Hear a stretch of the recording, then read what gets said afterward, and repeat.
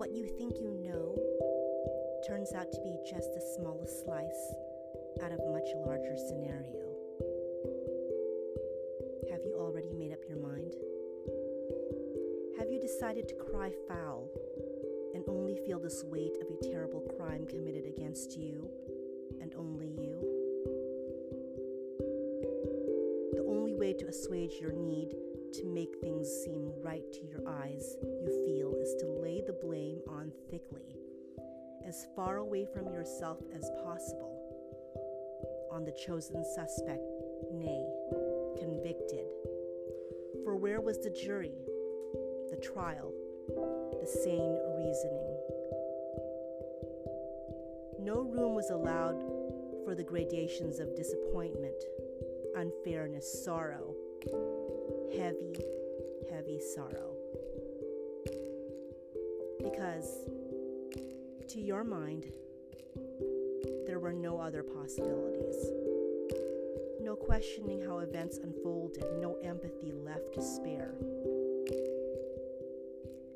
But swift and just punishment was not enough. Oh no, that would have been too close to being compassionate, to being merciful, to being human. Rebuke was heaped upon rebuke, and relentless they came, with no pause taken to choose words carefully.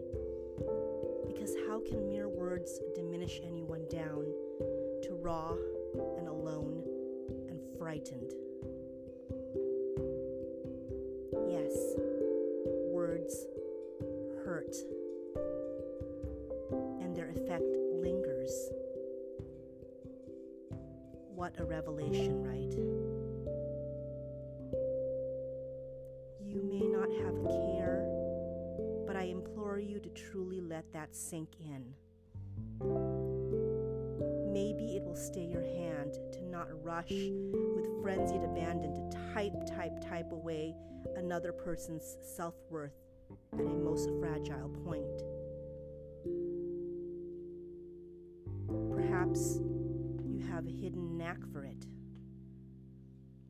To associate you with an innate streak of cruelty is a little unnerving, but maybe it isn't so far-fetched.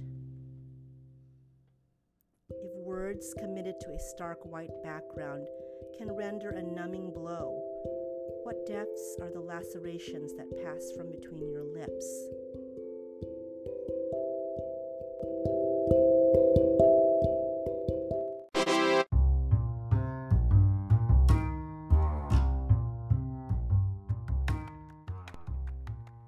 Thoughtless Cruelty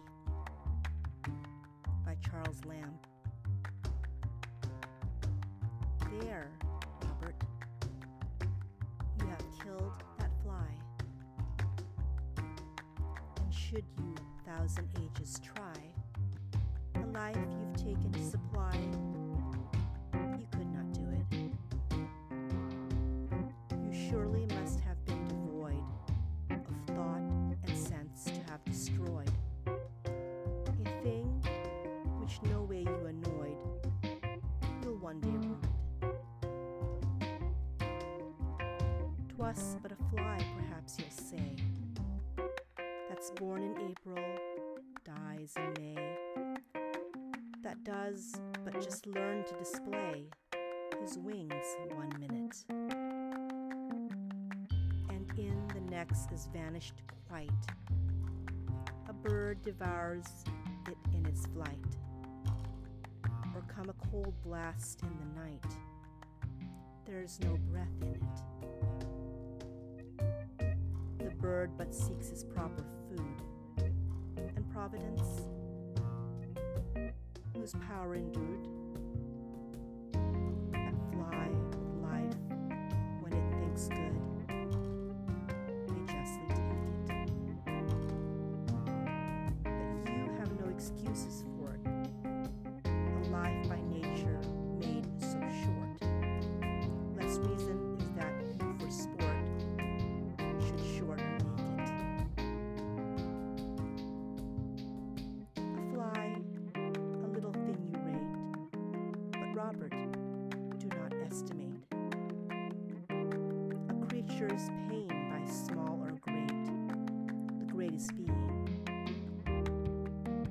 can have but fibers, nerves, and flesh, and these the smallest ones possess, although their frame and structure less, escape are seen.